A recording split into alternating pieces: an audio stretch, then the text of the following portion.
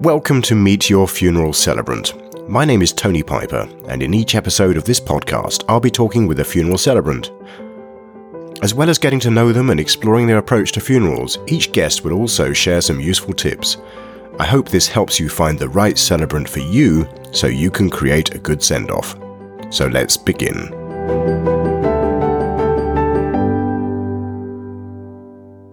This episode, I'm delighted to be talking to Justine Wykerd. Justine is based in Studley, near Stratford-upon-Avon in Warwickshire, and has been a funeral celebrant since 2013. By way of fun facts, Justine did the world's highest bungee jump for charity, and that was 708 feet into a gorge, to raise funds for the David Sheldrick Wildlife Trust, which was saving the elephants. She also represented South Africa and won the World Aerobic Championships in America in 1997. More recently, she's just won the title Celebrant of the Year at the Good Funeral Awards 2017. Hi Justine, welcome to the podcast and congratulations on your award. It's great to have you here. Thank you very much indeed. Yes, for somebody who uses words as part of their daily job, I can only use the term gobsmacked when my name was called out at the awards ceremony. It was very highly contested with some very, very credible celebrants who were all nominated as finalists. So it was a huge honour to have my name called out. Thank you. Well, I'm really pleased for you. Why don't you fill in some of the gaps and tell us a little bit more about you?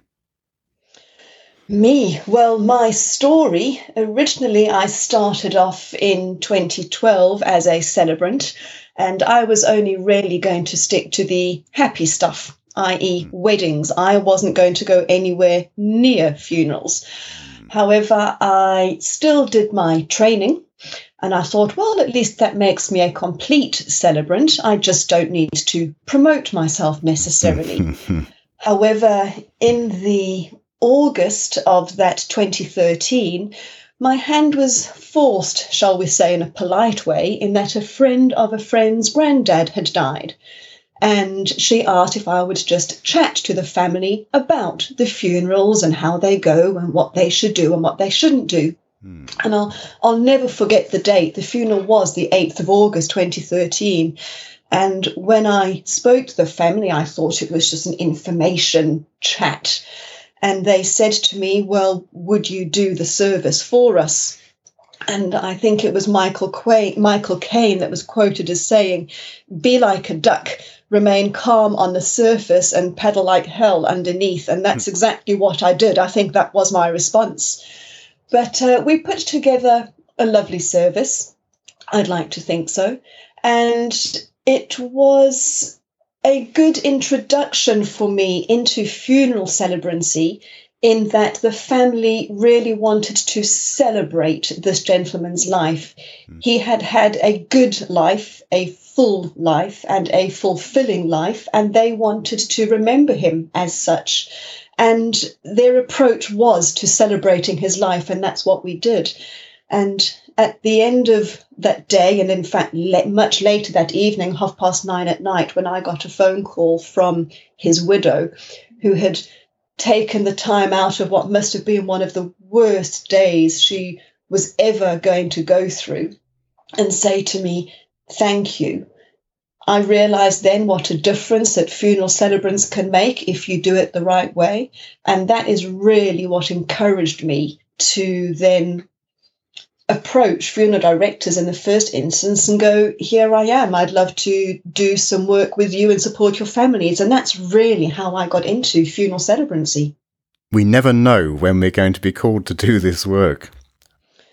We don't. And as I say, it was the last thing on my mind. I have a very corporate background in the first instance, and I think it is right to say I didn't choose this path. It chose me, and I'm absolutely delighted. I wouldn't change it for the world. It's now what I do 100% of the time. I was going to ask, do you do many weddings these days? I do weddings as well as funerals. I do a lot more funerals than I do weddings. Weddings I would say probably about 25 or so a year, about 2 a month, as people on the wedding side increasingly realise that they can think outside the box. I have to say, funerals bring a lot of reward, though, as well. But it is that circle of life, isn't it? Yes. It's the happy days and the difficult days that celebrants are invited into and be the voice of a couple or a family on those 2 key days. Yes, being there for all of the major events that happen in our lives sounds like such a valuable thing for families, to be there at the beginning and be there at the end.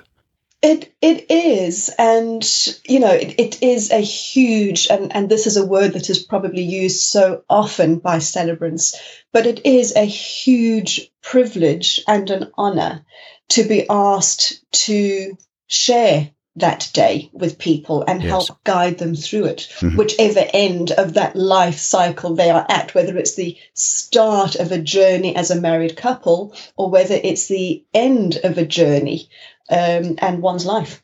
What's most important to you about being a funeral celebrant then? For me, I would say that first and foremost, it's to portray the person as they were. And, not all families are like the Von Trapps running through fields of sunflowers together. Let's be honest. Families are families. And I think it is important to portray that person as they were. So if I was to paint a picture of, a warm, cuddly person and they weren't that way inclined, I would have people looking at me going, really? Because that's not the person that we know. Yeah. And I think that was influenced largely for me by 2 particular funerals. And the one, very sadly, and this is many years before I do what I do now, I attended the funeral for a close friend who had sadly taken his own life. And during the service, myself and a few others, we kept on looking at each other going, have we got the right place? They're saying the right name, but we don't know we've actually got the right place because that person that they're talking about wasn't the person that we knew. And that really, I think, set an example for me of what a funeral shouldn't be like. Mm-hmm. And then, on the other hand, a funeral that had a huge positive impact on me was the funeral of one of my grands, my dad's mum. And that was just fabulous. And throughout the entire service, it was a minister that delivered the service. And afterwards, I said to him, that was superb. How did you get that so right? And my gran actually used to live in the States, in Vegas, used to enjoy being on the one-arm banders and had like her little green visor. And she was a right character. And he said to me, I used to be a bookie. I'm an ex-bookie. And I thought, now, how appropriate is that for someone who was an ex-bookie to send off my nan that used to live in Vegas and do the one-arm bandits, painted her exactly as she was.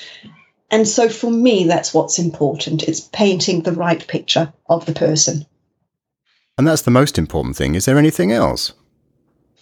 There is, Tony. I would say that when you meet the family beforehand, it's really making them feel comfortable, making them feel relaxed, and connecting with them so that they share in whatever way they can their memories.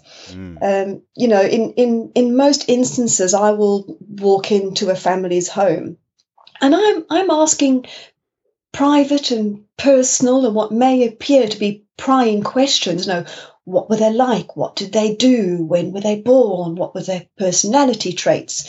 And those are very intimate questions. Not everybody is happy to share. Some families are very private. Yes. And it's really making the family feel comfortable and connecting with them, that you aren't there to be judge or jury of anybody. You are there to make sure that their loved one has the most fitting farewell. Tell me, what do you love most about the job? Oh, I think it's the reward at the end of the day, with them saying, if I have been to visit them, that was quite therapeutic. It wasn't expecting what they thought it was going to be. It's people nodding in agreement, actually, during the service as well. Or afterwards, it's people saying, gosh, I didn't know that Mary knew I'm often called a vicar or a minister or a celebrant, whatever people like to call me. Or it's people saying, you got her or him to a T. That, for me, I think, is something that I really love the most. It's helping a family through a very, very difficult day. It's a lot of satisfaction, personal satisfaction that I've been able to help someone through a difficult day, I would say. And through a day in which most of us approach it as one that, we'd rather not be at. Absolutely. And it's funny that you mention that point, because very often when I go and see a family, they will say, oh, we want to celebrate that person's life. We want people to laugh. We want people to enjoy things. And for all that they want that to happen, very often on the day, of course, emotions are just so strong and at such a height that you can't always celebrate in the way that you would like to, because you are, after all, mourning a loss. So whilst we can mourn a loss, we are also celebrating life. But on the day, it can be a very different kettle of fish. What do you think makes for a good funeral then? I am of the opinion that you should be able to smile at a funeral. And in the same breath, I think perhaps shed a tear at a wedding as well. It's getting the person right. And you know that it's been a good funeral when you feel it. You can just feel that vibe. And again, I think it's people nodding in agreement with you. It is people having a little smile and people acknowledging that you have got it right. But it is about that person. And they can be quite funny. I've had some strange requests, I really have.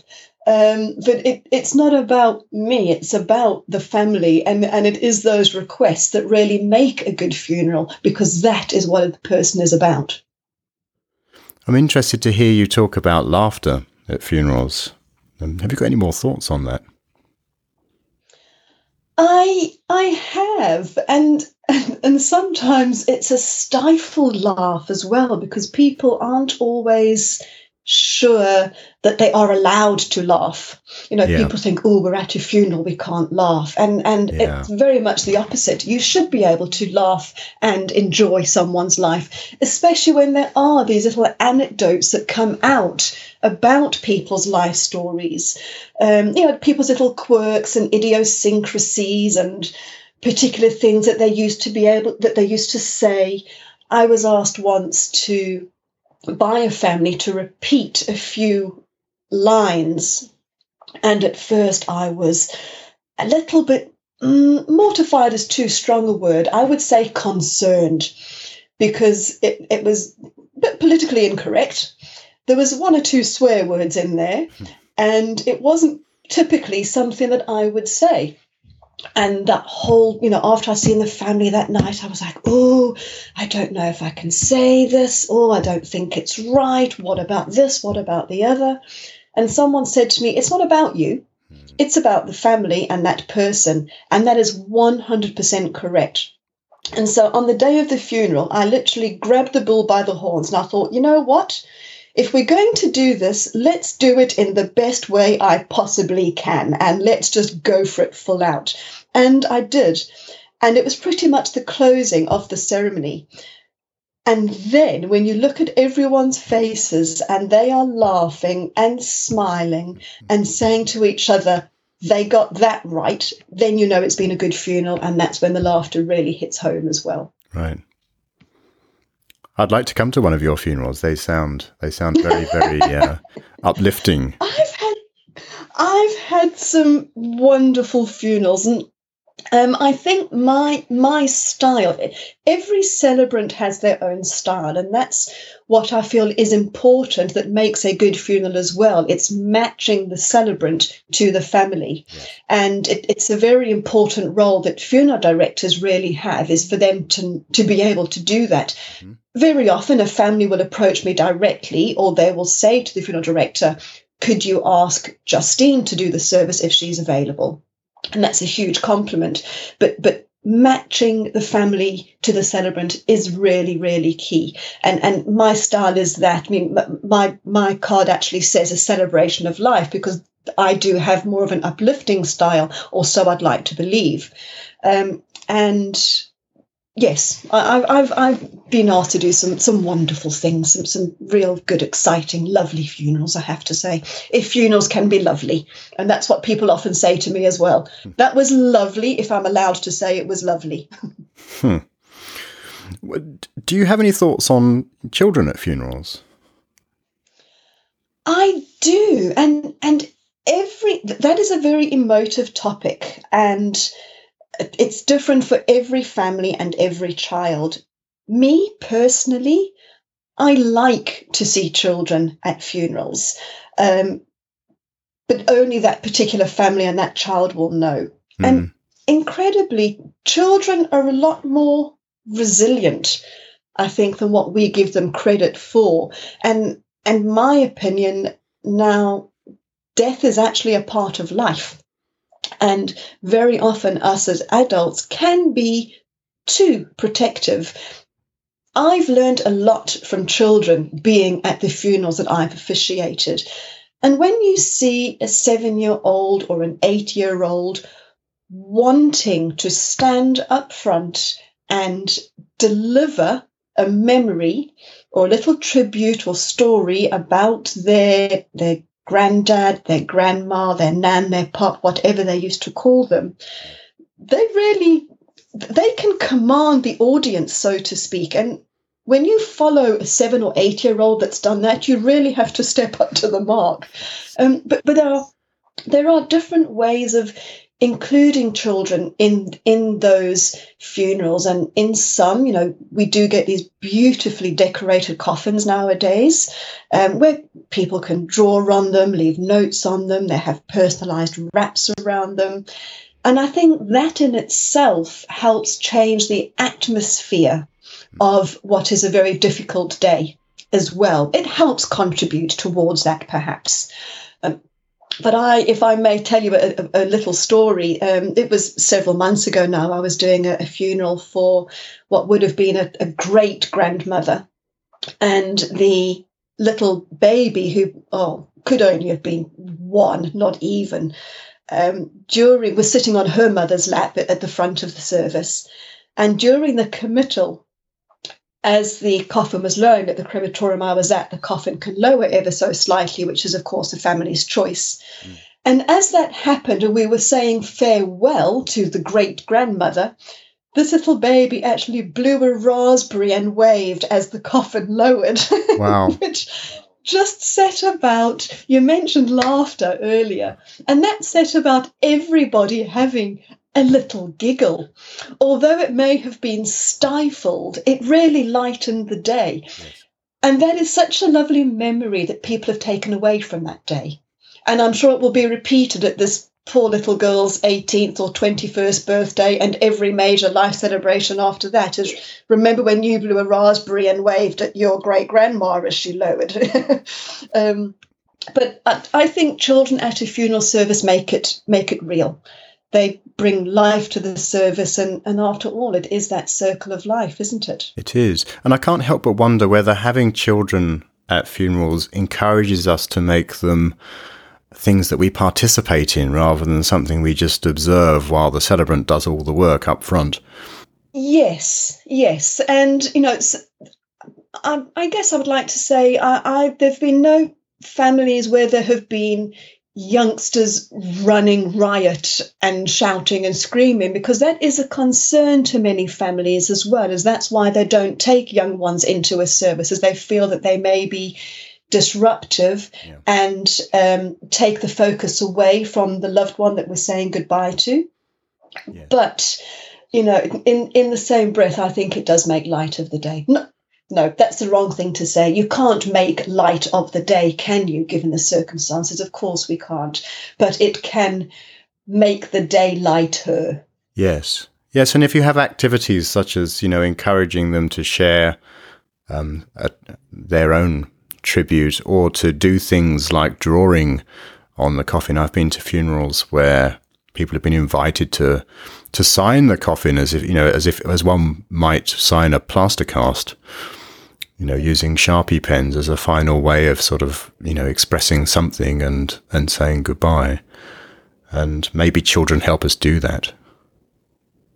Similarly, a service that I officiated, there was a beautiful, beautiful spread of flowers on the coffin, and it was a wicker coffin. It was beautiful.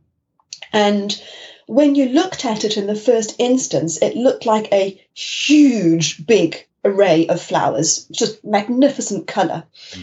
But at the end of the service, what it actually was, that nobody else knew other than myself and the family and the funeral director, was that those flowers were little individual bunches of flowers. And what we were asked to do is, at the end of the service, there was two younger children there, and they were asked to help hand out those little individual bunches of flowers to the other ladies and the other mourners that were at the service. So they were taking something away with them. And so to get them involved in that way was truly lovely as well, because they were giving away nice, colourful flowers. It was giving people something. It wasn't really standing outside and being heartbroken, as I'm sure they were. Yes. But it was getting them involved in a little activity as well. Yes. Oh, that's wonderful. It was. Is there anything in your experience that people worry about funerals that maybe they don't need to worry about? People do worry, yes. Whether they need to worry about it, I think it is a slightly difficult one to answer, but the kind of things that they do worry about is the process. So they often say to me, what happens when we get there? Where will we sit? What does it look like? And they worry about that. Do they need to worry about it? In their minds, yes, they do, because they want to make sure that everything runs smoothly. From, I guess, sitting on the other side of the fence, when you are the celebrant and when you're the funeral director, you know they don't need to worry about it, because we will take very good care of them and making sure they go where they're meant to go when they do what they want to do, etc. So I always try, you asked me earlier on about, what do I do as a celebrant? And I mentioned trying to make a family feel comfortable. Probably 9 times out of 10, I will actually draw them a little diagram of where people sit and what to expect and where we'll walk in and where we'll walk out. Oh, okay. No Picasso by any means, but people then feel more comfortable that they know what they're getting into and they know what to expect. Yeah. The same thing, things that they worry about, dates. They're really concerned about getting dates right, like, mom or dad did this in 1984, or was it 1985? This is your life funeral. 1986. Yes.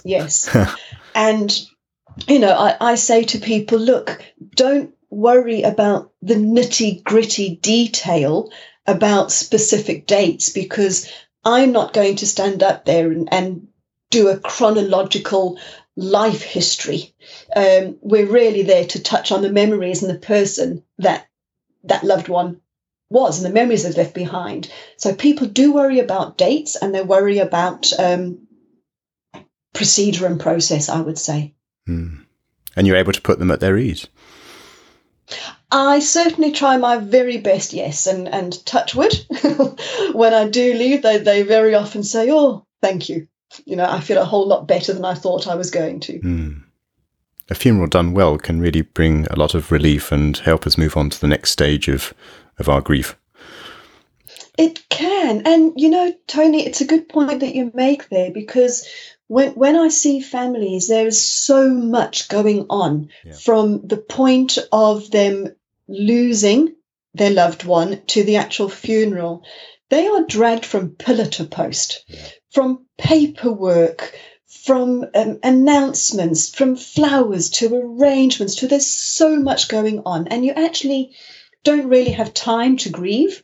And I find that the funeral, for many instances and families, is really the first time you are able to sit and take it all in and perhaps then start your grieving process. And that, of course, varies for everybody, But very often the funeral is the start of that process for many.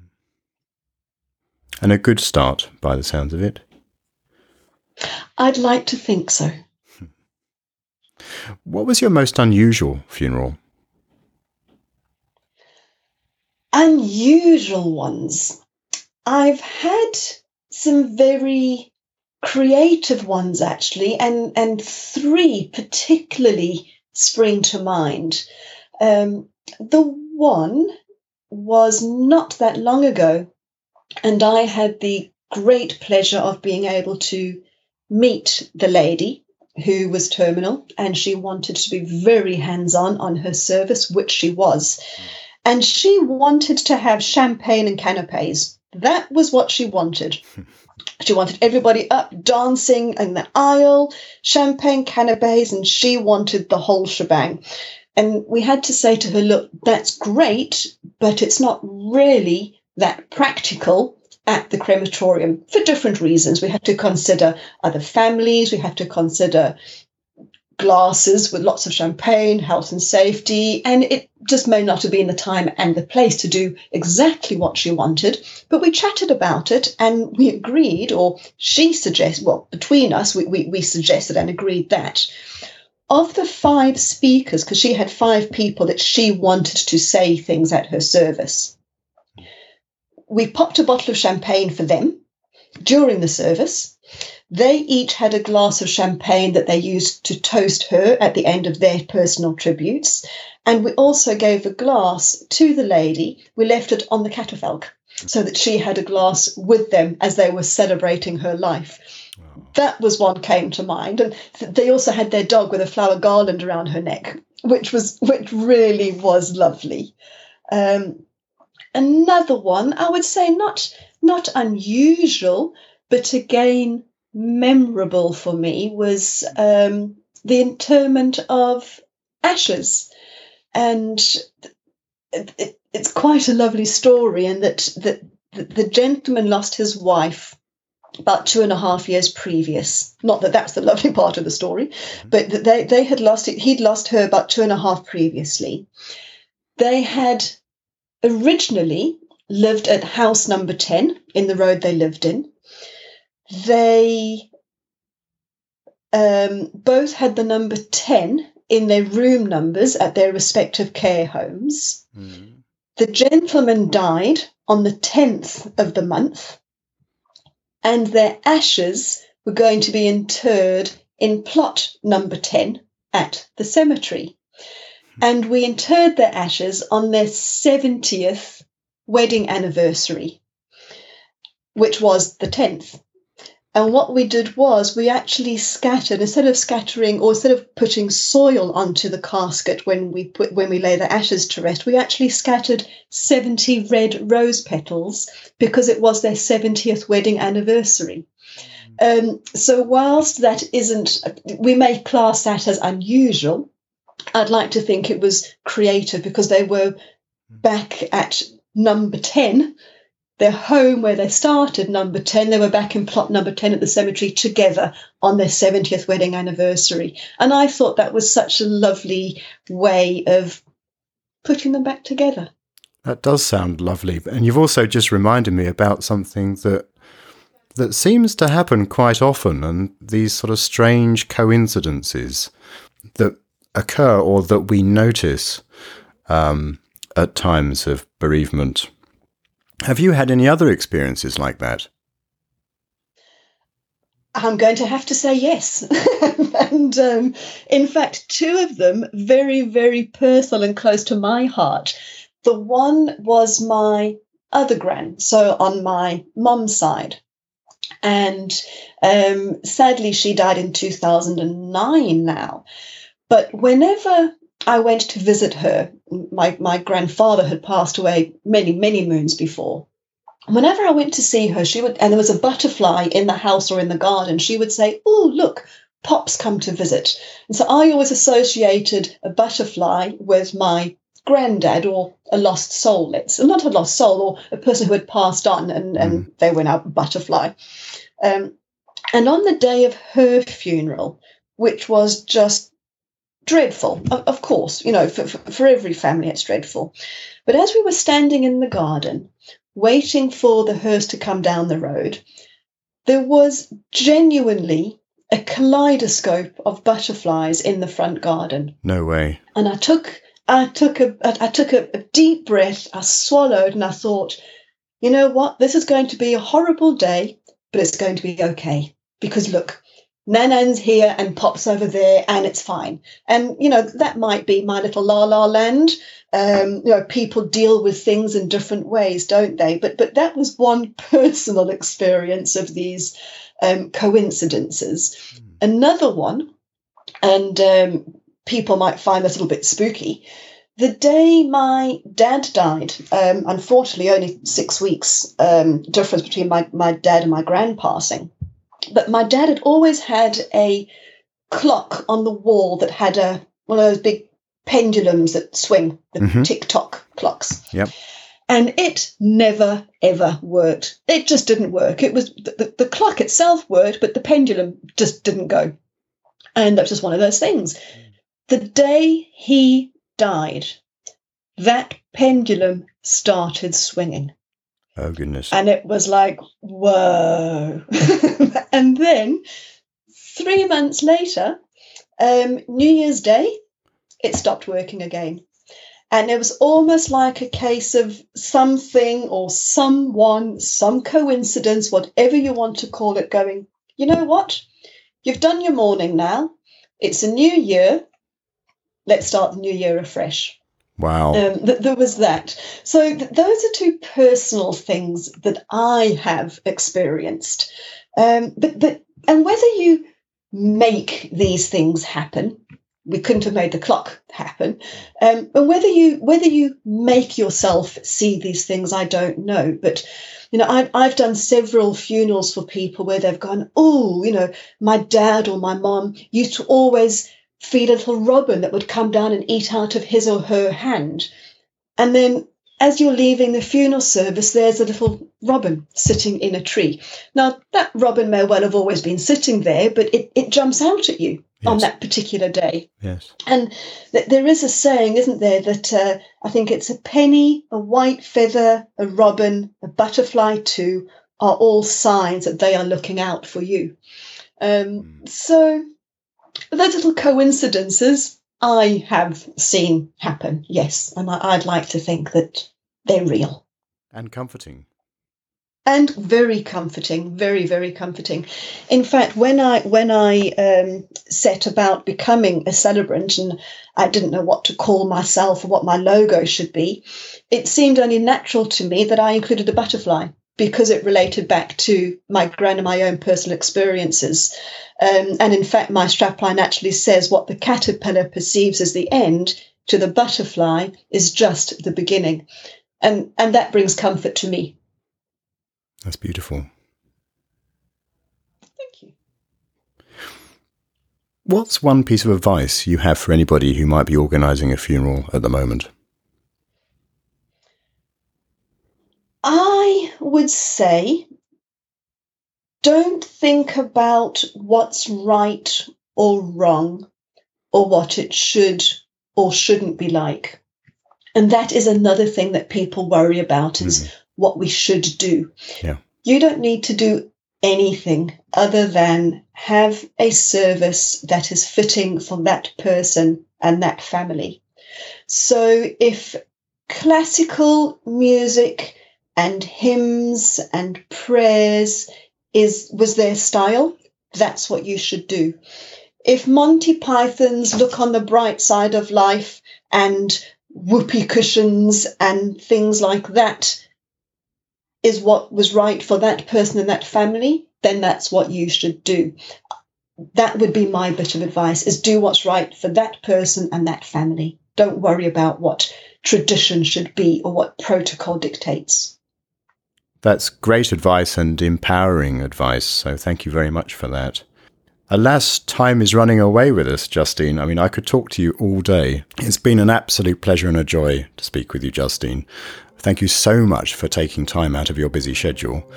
Is there any last words you'd like to add before we say goodbye? I would just say thank you very much for having me and inviting me to be part of this wonderful podcast. And I hope that sharing a few of my own personal experiences and stories will help other celebrants as well as other families, really, and what can make their day special. I know they will. Thank you so much. Good luck with all you do. Take care. Thank you, Tony. All righty. Thanks very much indeed. Take care. Bye-bye. Bye-bye.